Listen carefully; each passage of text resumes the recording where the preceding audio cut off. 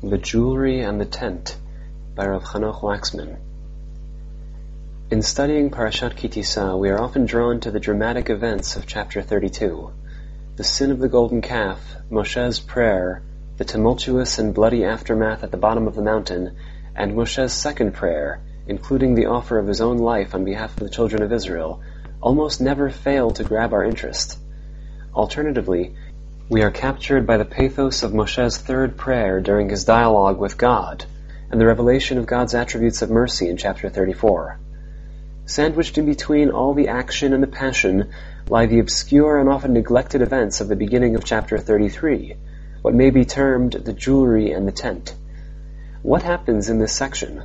More importantly, how do these events affect our understanding of the action-packed portions of Parashat Ki Tisa? Let us focus in closely on the narrative in the first part of chapter 33, and on the prominent roles of Moshe's tent and of what the Torah terms ed, jewelry, ornaments, or finery. At the beginning of the chapter, God informs Moshe that an angel, rather than God himself, will lead the nation to the promised land, due to the people's stiff-necked nature and the consequent danger of their being consumed by God's presence.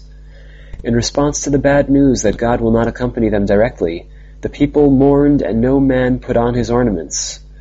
At this juncture, God reiterates his claim that the children of Israel are a stiff-necked people and orders that the people remove their ornaments, chored edyecha, and then, I may know what to do with you. The Torah mentions jewelry and ornaments for the third time in recounting the people's fulfillment of God's command, and the children of Israel stripped themselves of their ornaments from Mount Chorev. At this point, the narrative shifts focus, and the tent emerges as the central topic. The Torah reports Moshe's removal of the tent outside the camp, the naming of the tent as the tent of meeting, the details of Moshe's journey to the tent, and the conference of God and Moshe inside it.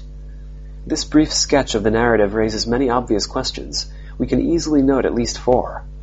First, why do the children of Israel respond to the bad news that they will not be led directly by God by removing their ornamentation? Next, God affirms the people's decision not to wear their finery, commanding them, "Remove your finery," and adding, "Then I may know what to do with you." What is it about the removal of finery that causes God to reconsider his relationship with the people? In addition to the above, the Torah draws a connection between the ornaments and Har Chorev. What is the meaning of this connection to Sinai? Finally, what constitutes the thematic relationship between the narrative of the ornaments and the story of Moshe's removal of the tent outside the camp? What explains the Torah's juxtaposition of the two events?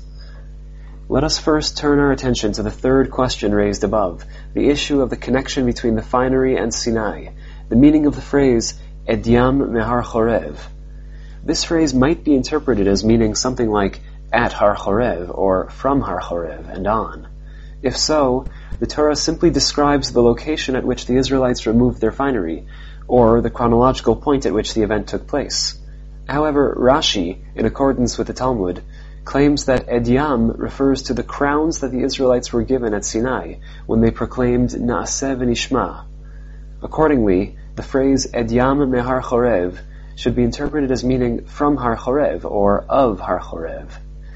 Rashi and the Midrash provide both an explanation of the textual meaning of the phrase Edyam mehar Chorev and a conceptual explanation of the ornamentation. Edyam consists of the crowns received at Sinai. However, on the level of Pshat, the simple interpretation of the text, if we wish to interpret Edyam mehar Chorev as meaning of Har Chorev or from Har Chorev, we must inquire what exactly are the ornamentations of Chorev. The Torah first details the arrival of the children of Israel at Sinai in chapter 19 of Sefer Shmot. As a preface to Ma'amad Har Sinai and the contracting of the covenant, Moshe ascends and descends the mountain, conducting a kind of shuttle diplomacy between God and the Israelites. The language of this section is unusually intimate. God refers to the fact that I bore you on eagle's wings and brought you to myself. Similarly, God requests the keeping of his covenant and promises in exchange to keep the children of Israel as my own treasure from among all peoples. Finally, picking up on the image of bringing and coming, God states, "Behold, I come to you in a thick cloud." The images fit the content. God and Bnei Israel are negotiating the terms of a meeting. However, this is not just any meeting. It is a meeting to contract and consummate the intimate covenantal relationship between God and Israel. Immediately following the section of negotiations, the topic switches to preparations for the meeting. The primary preparation for the meeting consists of the command to Israel to sanctify today and tomorrow, wash clothes, and be ready for the third day. No doubt in accord with the sanctity and intimacy of the looming meeting with God, the children of Israel clothed themselves in their finest garments. But as a recently redeemed rabble of former slaves, from whence might they procure appropriate clothes and adornment for so grand an occasion? The answer lies back in the redemption narrative. As per his promise to Abraham, God ensures that the children of Israel leave Egypt with great wealth. Just before the Israelites leave Egypt, they request from the Egyptians jewels of silver, jewels of gold, and garments. God causes the Egyptians to view the Israelites' request favorably, and consequently they stripped the Egyptians. To put some of these disparate points together, the chronological and textual flow runs as follows. As part of his covenantal promise to Abraham, God arranges for the children of Israel to leave Egypt with great wealth in the form of jewels and finery. God then arranges a meeting between himself and the newly redeemed people, through the intermediary of Moshe at a mountain in the desert. The purpose of this meeting is to contract another covenant, an intimate relationship between himself and his people. The people agree, and are told to prepare and dress for the occasion. By this point, the explanation of the phrase Edyam mehar Chorev, the jewels, ornaments, and finery of Har Chorev, should readily be apparent. Certainly, the people bedeck themselves in their finest apparel, the gifts they have recently acquired as part of their historical relationship with God, the presents they received from their once and future partner in an intimate covenantal relationship. They stand at Har Sinai clothed in his gifts, awaiting his arrival. As argued above, the jewelry, ornaments, and finery are part and parcel of the first post-redemption covenant narrative, the events at Har Sinai reported in chapter 19. However, in order to achieve a comprehensive understanding of the role of the ornaments in the aftermath of the sin of the golden calf, we must first turn our attention to the second post-redemption covenant narrative, the events reported in chapter 24. The intertwining flow of events in chapter 24 constitutes a complex and multi-layered structure. However, for the purpose of our analysis, it should be sufficient to note a few key points. First, Moshe descends from the mountain and receives the agreement of the people to the commands and rules of God. Second, Moshe writes down all the commands of the covenant, gets up the next morning, and builds both an altar and 12 monuments representing the 12 tribes at the foot of the mountain. After the offering of sacrifices, Moshe sprinkles half of the blood on the altar, receives the agreement of the Israelites to the contents of the Book of the Covenant, and sprinkles the remaining half of the blood on the people. Finally, Moshe and the leadership ascend the mountain, receive a vision of the God of Israel, and partake in food and drink to celebrate the occasion. As is appropriate to a covenant ceremony, a deal contracted between two parties, everything comes in pairs.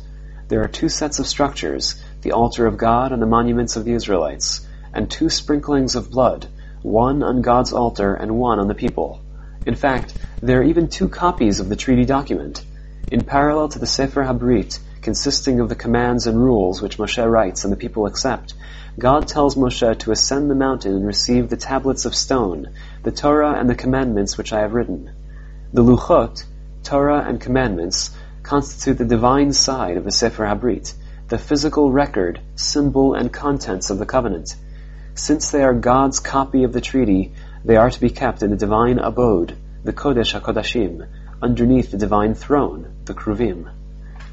Strikingly, after a lengthy digression commanding the building of the Mishkan, the Torah returns to the topic of the Luchot as a preface to the narrative of the sin of the golden calf.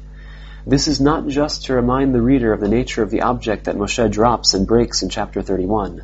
Rather, an integral connection exists between the events of chapter 24, the second covenant narrative, and the events of chapter 32, the sin of the golden calf. Let us work through the key verses that depict the reaction of the Israelites to the creation of the golden calf. The first reaction of the people is to claim, "This is your God, O Israel, who brought you out of the land of Egypt." But of course, it was Hashem who personally redeemed Israel from Egypt, not any sort of idol or intermediary. This God had been seen by the elders of Israel at Sinai. Now the children of Israel look upon a golden calf and proclaim it as their God and Redeemer. This claim represents a complete betrayal of the relationship between God and Israel, and an explicit negation of the vision of the leadership in chapter 24. In addition to this first parallel, the Torah informs us that, just as during the covenant ceremony of chapter 24, Moshe had gotten up the next day, built an altar, and offered sacrifices, so too the people get up the next day and offer sacrifices in front of the golden calf. Just as Moshe and the elders had eaten and drunk as part of the covenant ceremony, so too the people eat and drink in front of the golden calf. In fact, the events of the sin of the golden calf constitute a kind of counter-covenant or anti-covenant ceremony. Consequently, when arriving upon the scene, Moshe throws down the luchot tachat hahar, at the foot of the mountain, at the exact same location where the people had stood with the altar of God and contracted a covenant. They now stand, sacrifice, and celebrate to an idol. The record of the covenant, the tangible symbol and contents of the God-Israel relationship, lies broken on the ground, emptied of content by the people's act of betrayal. This interpretation of the sin of the golden calf as the anti-covenant, the negation of the God-Israel relationship, receives further support from some of the other images in chapter 32. The Torah reports that the people got up to celebrate, vayakumu letzachek. However, the term tzachak is not only associated with laughter and happiness, but also with infidelity. The wife of Potiphar accuses Yosef of attempting to mock her, letzachek bi, of attempting to force her into illicit relations and betrayal of her husband. Similarly, Moshe grinds up the golden calf and forces the Israelites to drink waters containing its dust, a ceremony reminiscent of the ordeal of the Isha Sotah, a woman who stands accused of infidelity to her husband. When Israel sins with the golden calf, they not only dissolve and smash the covenant with God, but also betray their intimate tie with God, their love relationship. The last piece of the puzzle brings us full circle to the people's jewelry. By what means do the people construct their anti-covenantal object, sunder the relation between God and Israel, and commit infidelity? By the means of their golden rings, which they willingly donate to the cause. The jewelry that they received as a present from God and that they wore to the covenantal consummation ceremony at Sinai becomes in their hands a tool and symbol not of the covenant and the intimate relation with God, but rather a tool and symbol of the anti-covenant and infidelity. Let us return to the beginning of chapter 32 and to some of the questions we posed above. Previously, the stripping of the people's ornamentation in response to God's decision to lead them indirectly had appeared rather opaque. Let us carefully reconsider the text.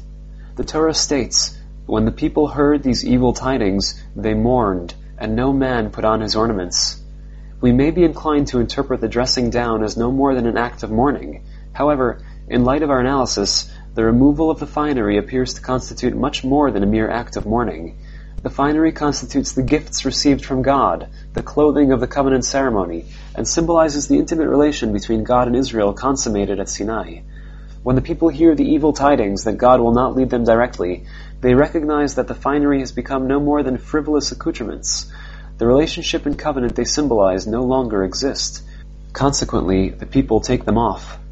On a deeper level, the mourning of the people consists of the realization that they are no longer deserving of the gifts of God, that they have sinned gravely and destroyed their intimate connection with God.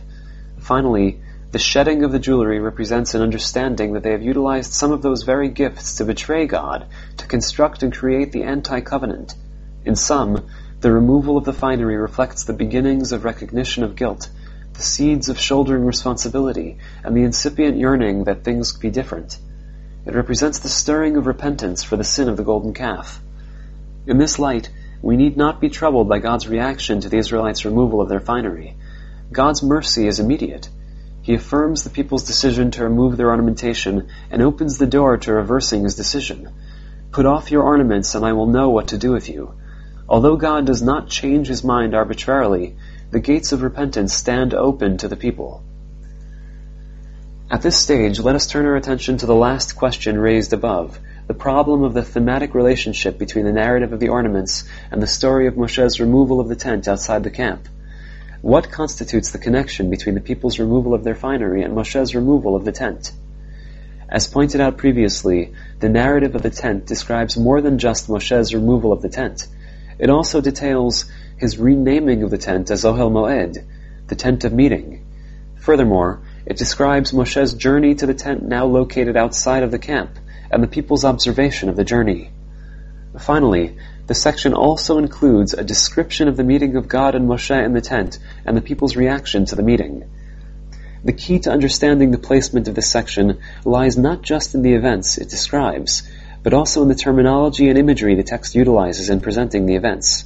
The Torah emphasizes from the start the placement of the tent outside the camp. The phrase michutz lamachaneh, outside the camp, appears twice in the opening verse, along with the parallel phrase harchek min hamachaneh, far from the camp.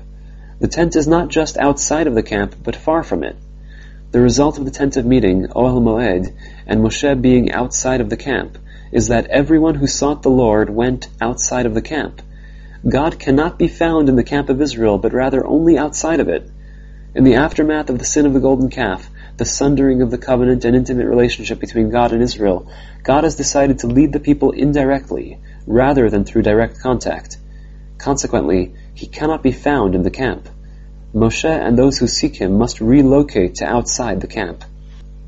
In addition to the above, the Torah twice describes the meeting of Moshe and God in the tent of meeting as involving the descent of a cloud at the door of the tent, so that God may speak with Moshe.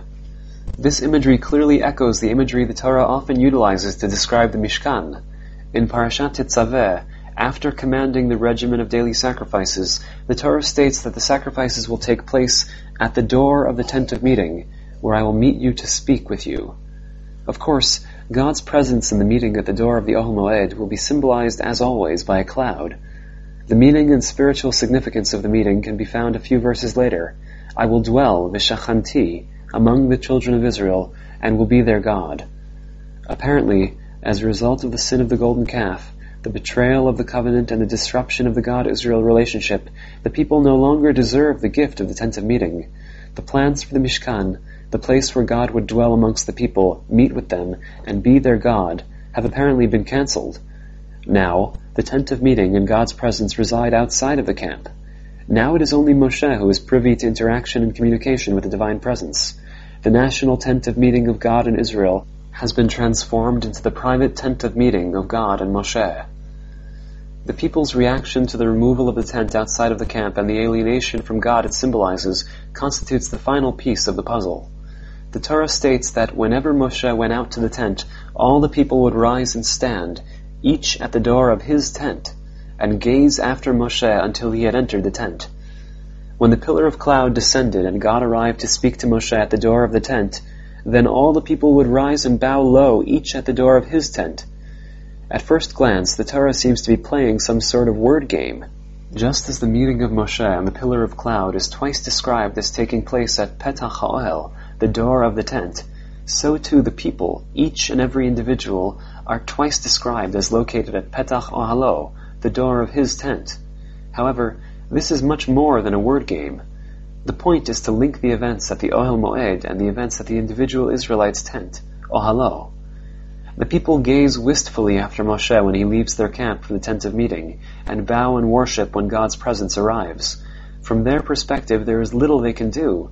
God has decreed that they will be led by an angel, and has removed himself from their encampment. The Luchot, the symbol of their covenant with God, lie smashed, and the tent of meeting designed to house the Luchot has been rendered a thing of the past. They can do no more than watch from afar and worship from a distance. Ironically, however, these very acts constitute the foundations of a new beginning. Like the removal of their finery, the act of watching and yearning serves as an act of mourning. The people envy Moshe and mourn for the loss of their direct relationship with God. At the very least, even if we do not wish to claim that they actively mourn, as they stand and watch, they certainly are conscious of what they have lost. The first stage of return stirs in the hearts of the people. The act of bowing moves the repentance from the realm of the heart to the realm of the body. In informing Moshe of the sin of the golden calf, God tells Moshe that the people have made a molten calf and have bowed, vayishtachavu, to it. Whereas before the people bowed to an idol, now they bow to the divine presence. In sum, like the story of the jewelry, the story of the tent describes the beginnings of repentance, mourning for what has happened and yearnings for things to be different, which are the necessary conditions for God's mercy. To conclude, in thinking about the aftermath of the sin of the golden calf and God's eventual forgiving of the sin, we often focus exclusively on Moshe and his power of prayer. Moshe invokes the merit of the forefathers and the honor of God. Moshe places his own life on the line and demands atonement from God. Finally, Moshe speaks face to face with God, begs for guidance and revelation, and eventually prompts God's unilateral declaration of the 13 attributes of mercy. I have tried to argue that there is in fact nothing at all unilateral about God's mercy and the revelation of the 13 attributes of mercy. Buried in between Moshe's second and third prayers, as a preface to the revelation of the attributes of mercy, lies the seldom noticed section of the jewelry and the tent, the story of the people's mourning and repentance. God is merciful and God forgives. Moshe's prayers are fervent and powerful, but it is the people who have sinned, and the people who must begin to mend, rebuild, and repair their relationship with God.